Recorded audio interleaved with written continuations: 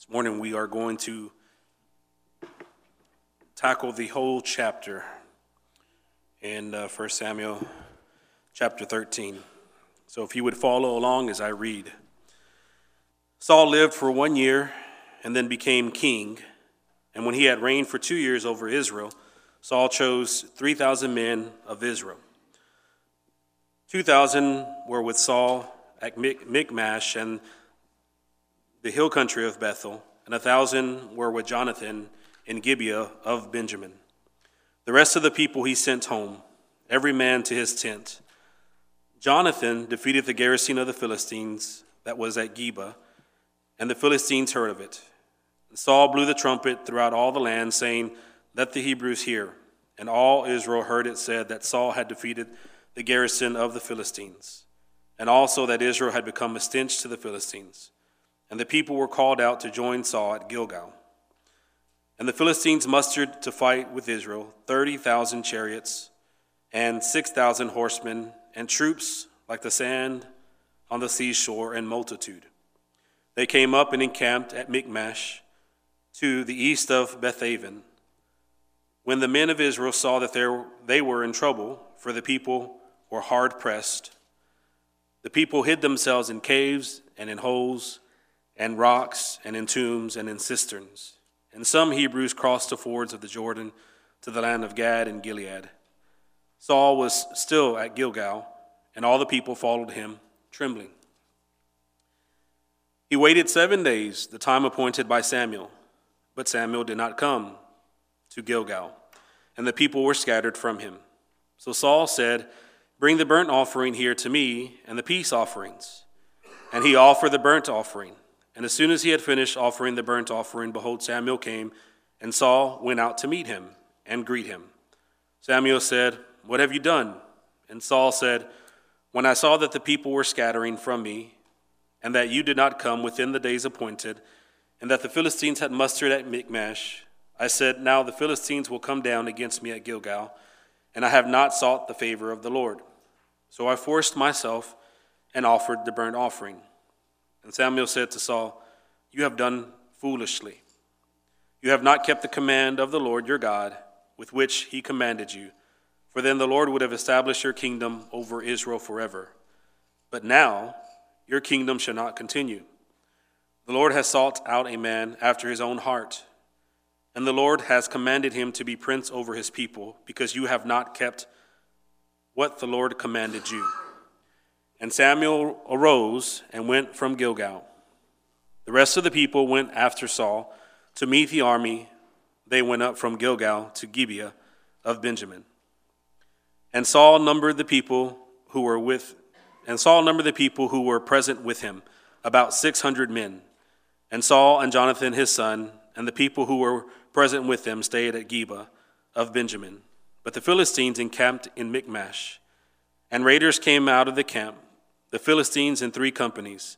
One company turned toward Ophrah to the land of Sheol. Another company turned toward Beth-horon, and another company turned toward the border that looks down on the valley of Zeboam, toward the wilderness. Now there was no blacksmith to be found throughout all the land of Israel, for the Philistines said, "Lest the Hebrews make themselves swords and spears." But every one of the Israelites went down to the Philistines to sharpen his plowshare, his mattock, his axe, or his sickle. And the charge was 2/3 of a shekel for the plowshares and for the mattocks, and for 1/3 of a shekel for sharpening the axes and for setting the goads. So on the day of the battle, there was neither sword nor spear found in the hand of any of the people with Saul and Jonathan. But Saul and Jonathan his son had them. And the garrison of the Philistines went out to the pass of Michmash. That is the word of the Lord. Amen. All right, so there's a lot to unpack here, and this is a great chapter. And again, by God's providence, it's a great chapter to begin our year with. I want to start off with a question, a couple of questions actually, to help you start to think about the theme and where we're going with this sermon. Have you ever dealt with, or have you ever felt when you lead somebody or someone that you are in charge of. So if you are a parent, a grandparent, if you are a supervisor, if you're a pastor in here, have you ever felt someone that you lead not trust you or obey you? And I know we've all dealt with that, especially if you have kids. They continually do not obey you, right? That's just part of it. We did that to our parents, and they do that to us. That is the struggle with the commandment for kids to honor their father and mother, and they always have to be reminded of that. But have you ever dealt with someone that you lead that does not trust you or obey you, and you haven't given them any reason not to? That's the first question. Answer that in your head. Second question. It's frustrating because we cannot change the situation. We cannot change the person. But what is it that we can change whenever that happens? That's the second question. You see, when we do not trust and obey the Lord, it does not go well for us. And that's exactly what we're seeing here in this passage in 1 Samuel chapter 13. When we come to the realization that we need to repent and seek his will, things change. That's the way God operates. God says, you shall obey my commandments, and if you don't, I will discipline you for that. And as parents, we should understand that. That's pretty fair, isn't it? It's the same thing in our homes. You shall obey the rules of our homes, the commandments of our homes, and if you don't, you're going to be disciplined for that. And God he is different than us, but in that sense, he is no different. There's this command, this expectation for us to obey his word, and if we don't, there's discipline. Now, it doesn't matter what we think about his word, because a lot of us will look at his word and we're like, well, I don't agree with what God is saying here. Frankly, God, it doesn't matter what your opinion is. God is God, God is holy, God is right. No matter what, when you compare him against us.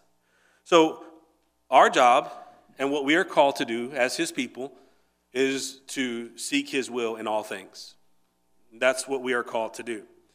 And also, we are to help those that we lead to seek his will as well.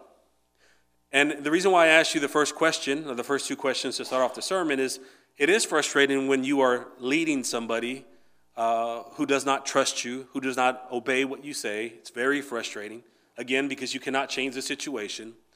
But imagine how God feels with us. That was the whole point of asking those questions. It's frustrating on our end. God does not get frustrated like us, but he does get angry. God does discipline us for our disobedience, and we see that here in our passage in 1 Samuel chapter 13. If this sermon has a theme, this is it right here. A wise man lives according to the commandments of God. That's pretty well established by the Bible. A wise man lives according to the commandments of God, but a fool despises the word of the Lord. You see, when we act foolishly towards God, when we disobey him, we are basically saying we do not trust him. And that's why the title of the sermon is To Trust and Obey. That's what God requires of us. He requires that we trust and obey him. And he requires this above all else. And that's what we're going to focus on as we break down chapter 13. The first thing I want to talk about is the growing conflict between the Israelites and the Philistines. If you look at your Bible, the first several verses gives us a backdrop of what's happening here in this story. We know that Saul was anointed king in chapter 10. So we fast forward to chapter 13. And he did not officially take the throne until a year later, until after he was anointed. So we see the private anointing of the king by Samuel, ultimately by God in chapter 10, but it takes basically a year before the throne is set up. And that makes sense because this is the inaugural throne of the nation of Israel. So it's going to take some time to establish this new throne, and a year later it's done. Well, early in Saul's reign, about another year, as Scripture indicates, Israel gets into a confrontation with their arch enemies, the Philistines. There's this history that's that is in between the Israelites and the Philistines, and it's been going on for years and years and years. In fact, if you fast forward through the book of 1 Samuel, you'll see that it is the Philistines who actually end up killing Saul in battle later, killing Saul and his son Jonathan, and that is an act of judgment from the Lord. But here is this battle that is just brewing between the two enemies. And because of the tension between the two nations, Saul is required or chooses 3,000 men to serve in his army. And that's what we see going on in the first couple of verses in this chapter. Now, if we pause there just for a moment and look at this situation, this is important for us to see, is that this is a prophecy that is being fulfilled. Remember in chapter 8, the Lord warned the Israelites whenever they wanted to reject him and they wanted their own king. The Lord warned them that they would have a king who would take their men away and assign them to his army. And if you want to go back and look at that, that's verses 11 through 12. That was a direct warning to the nation. You're going to select a king. He's going to take your men out of your houses, and he's going to put him in his army to serve him. All right, so we're seeing that happen here in chapter 13 already, so early in Saul's, in his reign. So the army of the king, what we see here in Scripture is that it is separated into two different divisions. 2,000 of the men stay with Saul, and then 1,000 of the men go with Jonathan. And Jonathan is the son of Saul, and they are both commanders of these two divisions of soldiers. So after that happens, there are two things that are very important to our story today. After the 3,000 men are selected, everybody else is sent home. They separate the army. The Israelites and the Philistines, things between them begin to heat up. First of all, Scripture tells us that Jonathan defeats a garrison of the Philistines at Geba. Okay, that's what it tells us in verse 3. And here's the key thing about it. The Philistines heard about it, right? Obviously, one of the garrisons are defeated, and they hear about it. So they're agitated with that already. Second thing that happens, Saul, he blasts throughout his country, he blasts the announcement that basically he has gained victory over the Philistines at Geba. And that's what it means by sounding the trumpets. He's bragging about it, and all the Hebrews have heard about it. But guess who else has heard? The Philistines. They heard it. They're agitated. They're angry. They're angry because, number one of the garrisons have been defeated. Men were killed. And then number two, that Saul is bragging about it. Okay, so Saul has 3,000 men.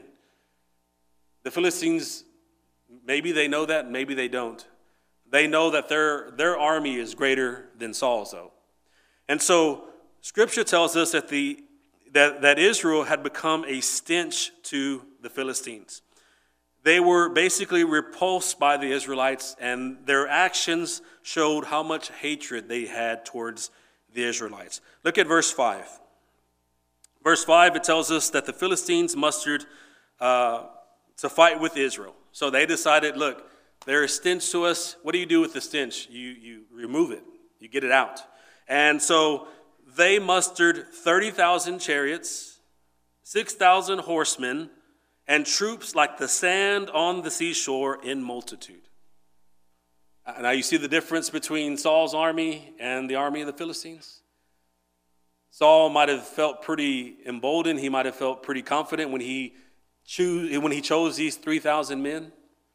But now he's going against an army, a vast army. You can't even count, really, if you're on the battlefield. And so that tells you how much the Philistines hated the Israelites. They weren't coming just to win a battle. They were coming to destroy the nation. They were coming to just take everything away, remove them from the face of the earth, and completely deal with the stench that the Israelites were to them.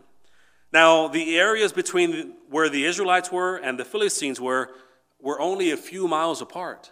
That's the interesting thing about it.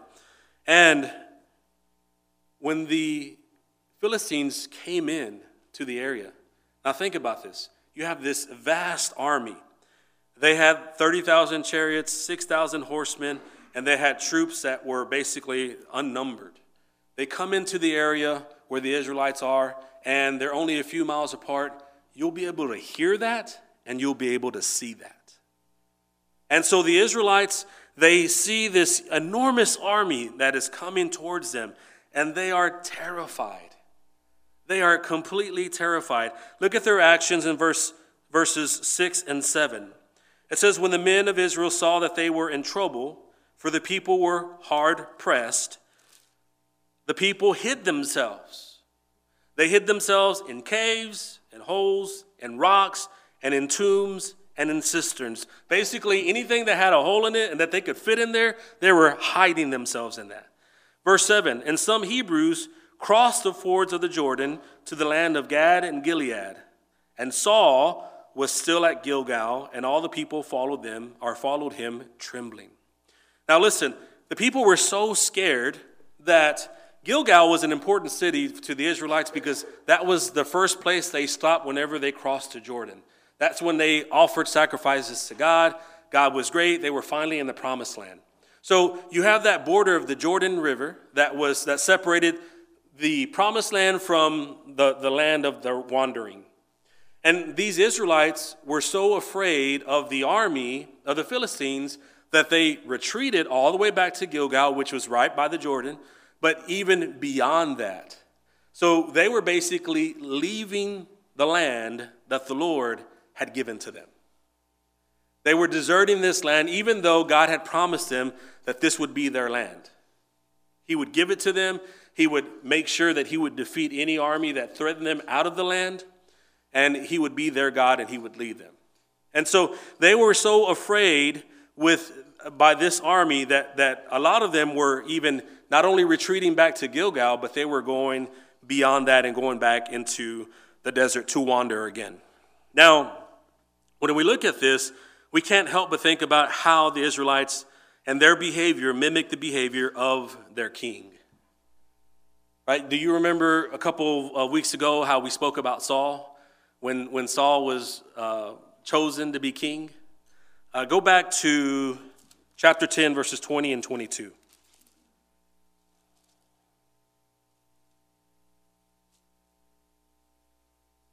This is after Saul has been anointed privately, and this is his public announcement of his reign. And if you look at chapter 10, verses 20 to 22, it shows us what Saul does whenever he is publicly announced. It says, Samuel brought all the tribes of Israel near, and the tribe of Benjamin was taken, which is Saul's tribe. It was taken by Lot. And then out of that, they brought the tribe of Benjamin near, and the clan of the Matrites was taken by Lot. And then Saul, the son of Kish, was taken by Lot. But when they sought him, he could not be found. Well, where is he? So they inquired again of the Lord, is there a man still to come? And the Lord said, no, behold, he has hidden himself among the baggage. So they ran and they took him from there. And when he stood, everybody was impressed because basically he looked the part of the king. But look at what Saul did whenever he wanted the moment to pass him by. He hid himself in baggage. He was supposed to be this king, and this is the king that the people have chosen. And the moment was too big for him. He was afraid. He had anxiety, whatever it was. He ran and hid. Now, the people, they saw that. And now what are they doing whenever they're faced with something that they want to pass them by?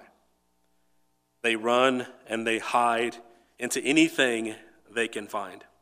Now, I think that's an important lesson for us, for all of us. In essence, we are all leaders and we are all followers. And what I mean by that is, obviously, we all follow God. But even in our earthly relationships, our human relationships, we lead and sometimes we follow. But I think it's important for us concerning the people that we lead, are the people who lead other people, to look at Saul's example here and to understand what our actions do to the people that follow us, right? So if you're a father or a mother, if you're a pastor, if you're a supervisor, if you're a manager, if you're anyone in the position of authority, we need to think about how our actions affect those that follow us. You see, because we often get frustrated with the attitude and actions of the people that we lead. We can't see how they are that way. We don't understand it. Why can't they get it? How many times do I have to tell them? Right? Does that sound pretty familiar? I can't take this anymore. Why won't they just learn? Why won't they just do what they need to do? See, we often get frustrated with their attitudes, but I think we're not so frustrated with their behavior. I think the most important thing that we are so frustrated about is that their behavior reflects our own. I think that's what we get frustrated about.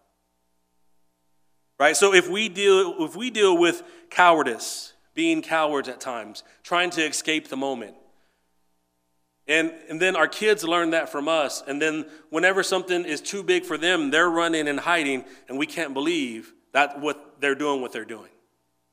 If we deal with doubt, if we deal with anger, if we deal with lustfulness, if we deal with covetousness, selfishness, drunkenness, it doesn't matter what the sin is, if we deal with that, the people we lead see that, and they're going to deal with it too. For some reason, you are their leader. And I'm not saying that everything you do, they're going to do, but somehow, some way in human relationships, it transfers over. People see a behavior and they begin to accept it for themselves. And they say, well, if my leader's doing that, it's okay for me to do that. So, in a sense, we have a responsibility as leaders to be godly. No doubt there is a responsibility for those who follow to be godly and to follow God first and then us, but we need to look at ourselves as leaders, right? Before we get the plank out of their eye, or get the speck out of their eye, we get the plank out of ours. And that's what we have to do. We have to look at ourselves and know that what we do, what we say, how we lead matters. It matters. In this instance, the people became cowardly like their king. They ran and hid, just like Saul did whenever he was chosen. So when we look at this, Scripture says that that the Philistines had become a stench. The Israelites had become a stench to the Philistines. Well, it looks like Saul had become a stench not only to the Philistines, but also to the Israelites as well. He became a stench to those that he leaded. He needed to change, but as we'll discover, that change would not come. There's a funny situation within Alicia and our marriage. It wasn't so funny back then, but looking back at it, it's funny now. And I did ask for her permission to share this story. I think it fits well with what we're talking about here. But very early on in our marriage, so year 2000, we're only married maybe a month or even less. I'm working, she's going to school, and she's also working part-time. So we're both learning our roles here as, husband and wives. And I come home from work, and she has made dinner. And I walk into the house, I welcome her with a kiss. I say hi. And the first thing out of my mouth after that is, what is that smell? Yeah, all the ladies already know, right? Yeah, I was like, what is that smell? And she takes a step back, looks at me, and she says in a godly way, she says, it's dinner. I'm making dinner, right? Something like that. And so right away I knew, I've only been married maybe a month or a little bit less than 2 months, and I knew I was in trouble. I already knew that I was in trouble, right? And so she's upset, and I know I'm in trouble, and we kind of separate, go on our own ways, and then she goes into the kitchen, and she makes a change to what she was making. Basically, I didn't mean that it smelled bad, because it didn't smell bad. She was making chicken breasts that had butter and garlic in it. And I smelled the garlic real bad, but I didn't know what it was when I walked in. And so that's what I was smelling, and I said, what is that smell? And I didn't mean that, like I said, that it stunk. It was just a wrongly phrased question. And so what she did was, she thought that dinner was ruined, and so she needed to change it, and she added Thousand Island dressing. Is that right? Thousand Island? Or Italian dressing. Yeah, that's right, Italian dressing. She added Italian dressing to the recipe. And when it was done, I sat down and I ate, and it was really, really good. And from that day forward, we called that chicken Special Recipe Chicken. And I ate that for years and years and years. The reason why I mention that is because, like I said, Saul was a stench not only to the Philistines, but also to the Israelites. Something needed to change. But that change, it would not come. If you are leading your families and you are not leading them well, if you are leading a church, if you are leading people anywhere and you're not leading them well, something has to change. And I'm not speaking about, when I say leading them well, I'm talking about from a biblical sense. Are you leading them in the ways of the Lord? If not, you could be a stench to them. Something has to change. So let's look at Saul's foolish behavior. Samuel had removed himself at this point from the presence of the people. Remember, last week was his farewell address. He was letting everybody know, hey, I'm done here. As far as leading you, I will serve you as prophet and priest, but as far as like being an administrator, a governor over this nation, my job is done. Now you have a king. And so he separates himself from the people only to be able to come back and do his priestly duties. So Samuel removes himself, and scholars here believe that Samuel's reference to Saul about waiting for him at Gilgal 7 days was a prophecy of the events that were unfolding here now. Look at chapter 10, verse 8. This is important for us to mention because this is going to come up here in a little bit. Chapter 10, verse 8, whenever Saul was anointed as king, he was given instructions by Samuel. Samuel tells him, go down before me to Gilgal. That's where Saul is now. And behold, I am coming down to you to offer burnt offerings and to sacrifice peace offerings. He tells Saul, wait 7 days until I come to you and show you what you shall do. Okay, so scholars believe that right there was a prophecy of what's unfolding right now for Saul. And Saul was given specific instructions to go to Gilgal and to wait for Samuel for 7 days. Now, there was a lot of time in between this, but Saul understood that this was Samuel's instructions. And so that's why Saul waited 7 days for Samuel to arrive at Gilgal. And when Samuel did not arrive, Saul decided to take things into his own hands. Now, when we look at Samuel, we see that Samuel was providentially delayed, and this providential delay was to test Saul and to see if he would trust and obey the Lord. Now, this is similar to when Jesus was summoned to go and help someone who was dying, Lazarus. You know, your friend Lazarus is dying. He's sick and he's dying. Come now. And then in Scripture, we see that he was providentially delayed, that he delayed for 3 days before he went. And when he went there, Lazarus had died, and that's when we have the big scene, and Jesus raises Lazarus from the dead. God is working through providence here to keep Samuel away, to make him late. And as he comes and he is late, this is a test for Saul. And as Saul sits there and waits, he just grows more anxious and more anxious about the situation. Now, as I said before, this was a test that Saul did not study for. See, instead of waiting and trusting in the Lord, Scripture says that he forced himself and he offered the burnt offering to gain the favor of the Lord in battle. That was the whole reasoning for the burnt offering. Now, we see that providence has something to deal with this, because as soon as Samuel arrived, he discovered that Saul had offered the sacrifices. It was like just perfect timing. Saul's anxious about it. Samuel's not coming. He has this army before him. Everybody's wandering. Everybody's spreading out. Everybody's retreating, leaving him, deserting him. And he does the burnt offering. And as soon as he's done with the burnt offering, boom, Samuel shows up. And here's what Samuel asked him. What have you done? Now, we've heard that question before. We've heard that question before in Scripture. See, because the same piercing question has been posed by God to those who have disobeyed him. Listen to this. This is when Cain killed Abel. This says, Cain spoke to Abel, his brother, and when they were in the field, Cain rose up against his brother Abel and killed him. Then the Lord said to Cain, where is Abel, your brother? He said, I do not know. Am I my brother's keeper? And the Lord said, what have you done? Right? What have you done? The voice of your brother's blood is crying to me from the ground. That was Genesis chapter 4. When Adam and Eve, when they ate the fruit, what have you done?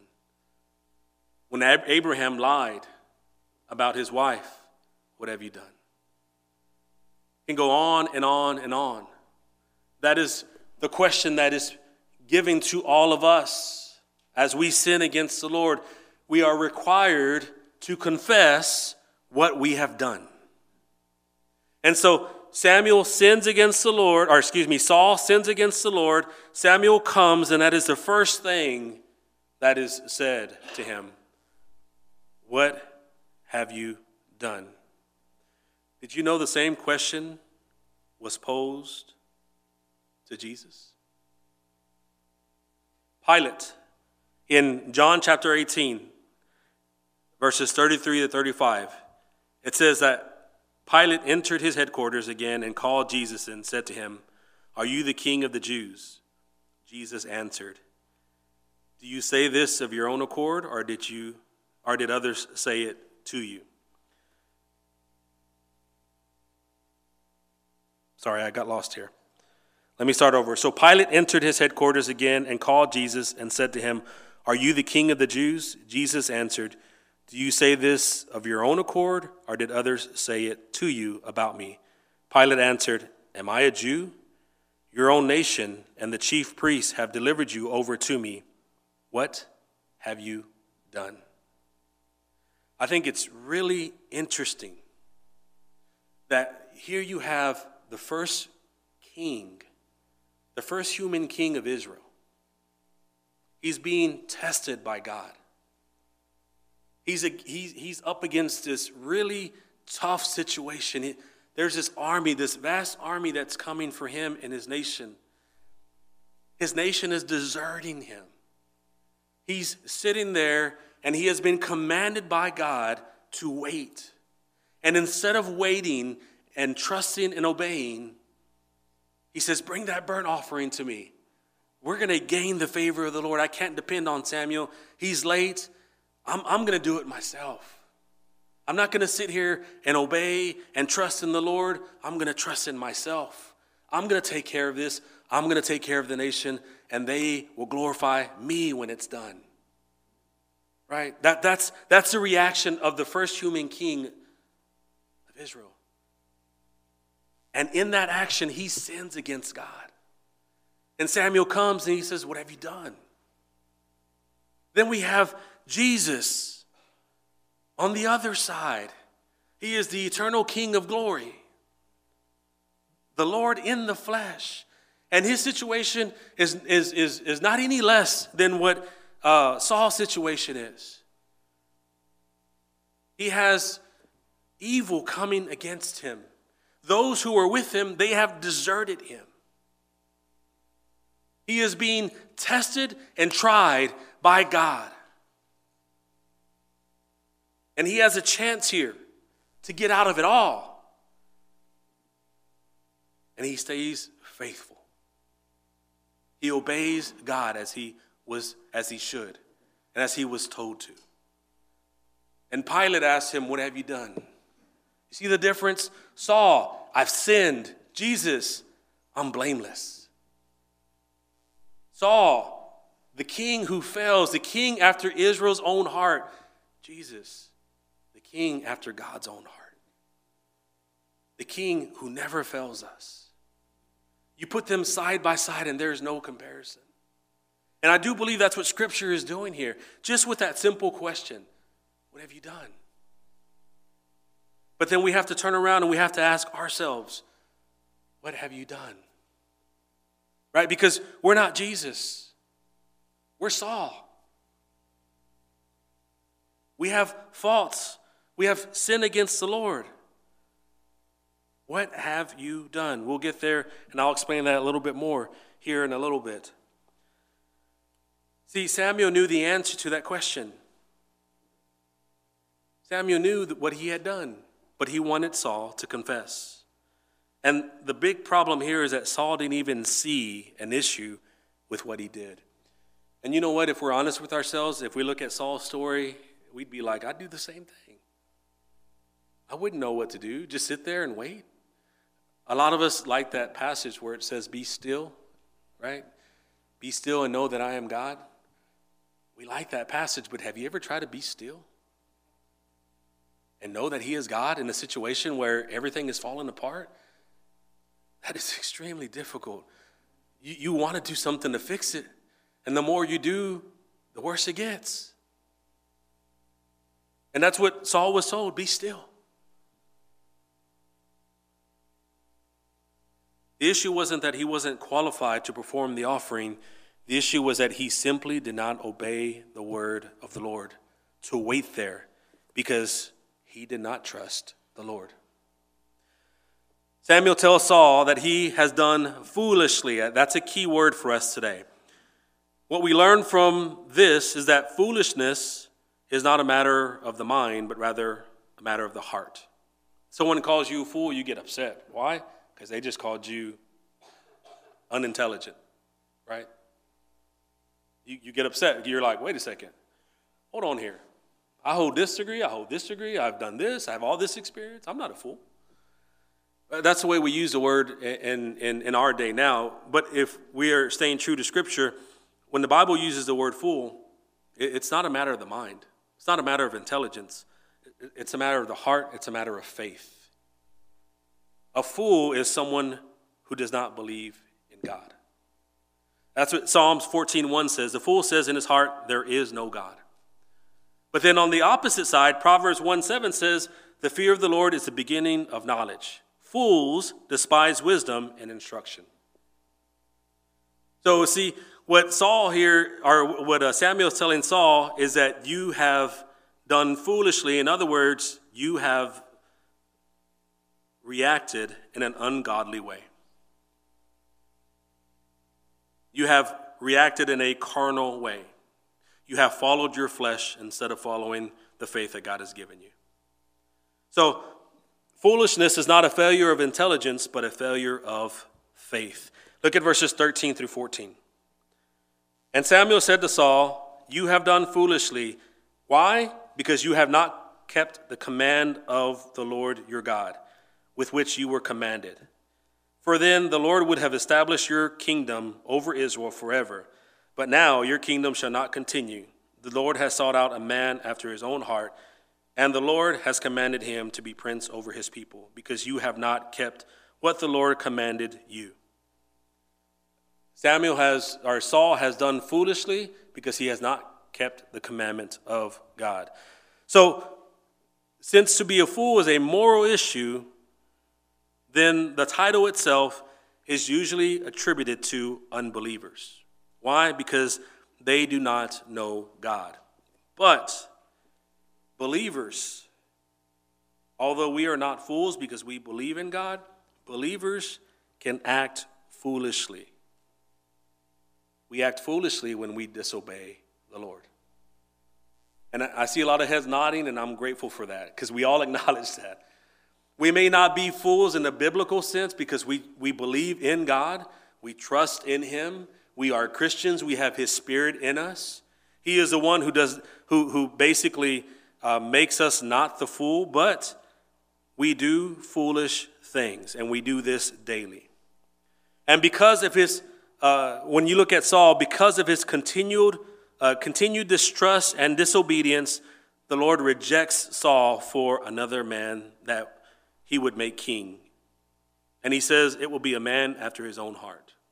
Well, obviously here in Scripture, this man that the Lord is speaking about is David, but ultimately it is Christ.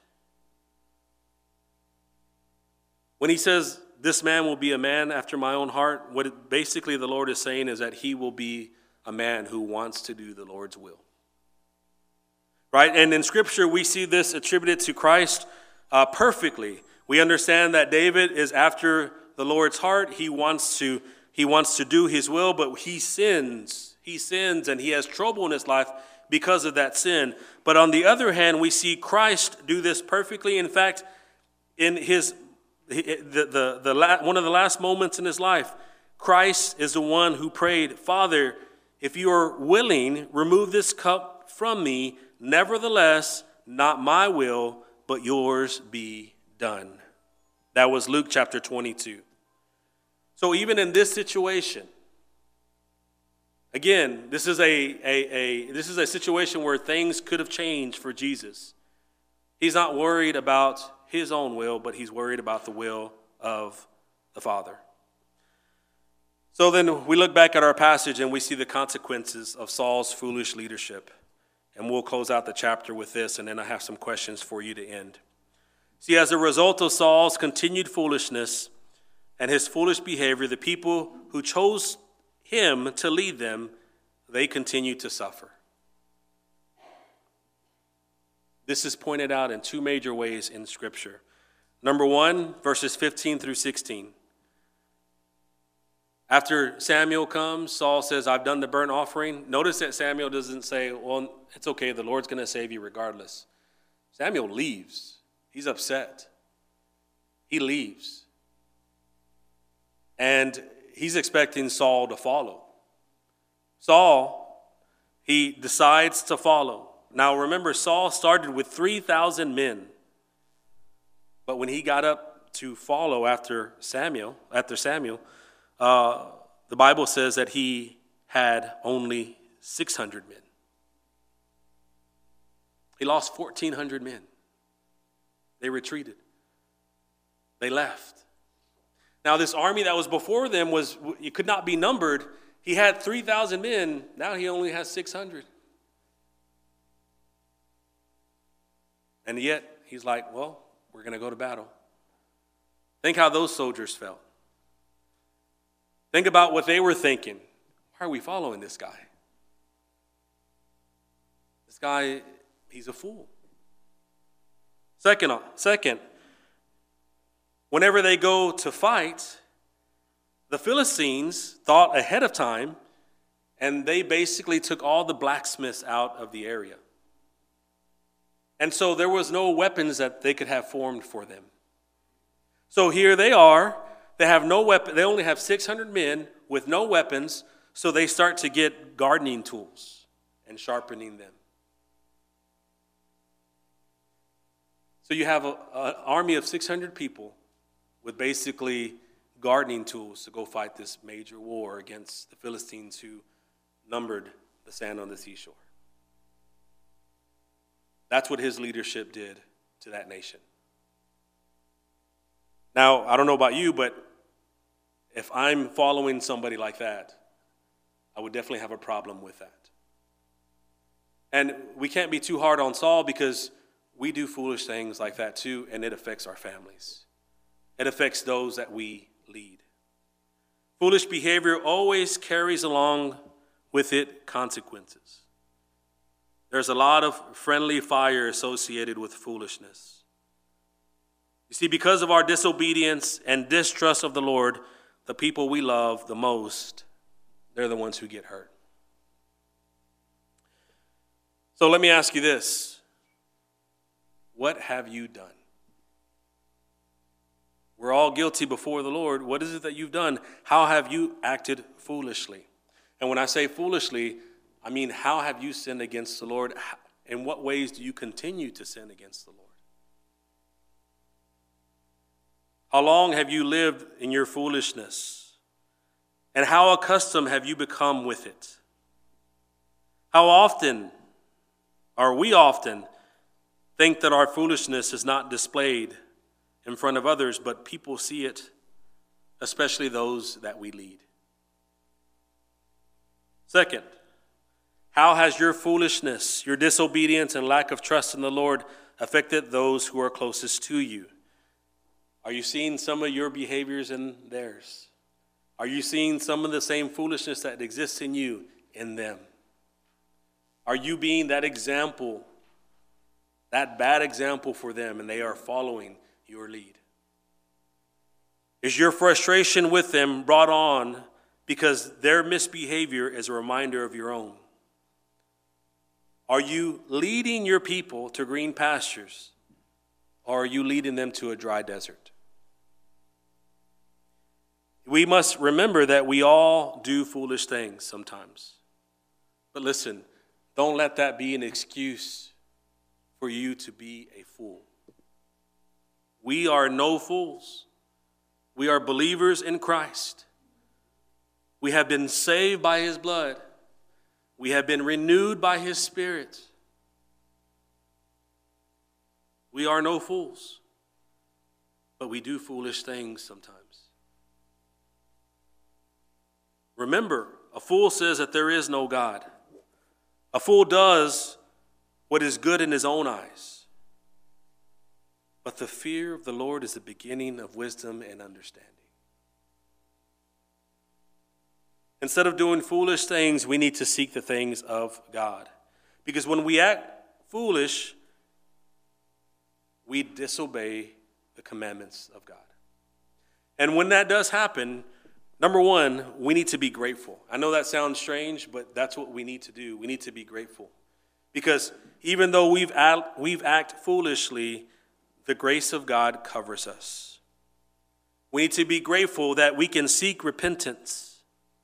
And this repentance that we're able to seek is not because of any earthly ruler in human history.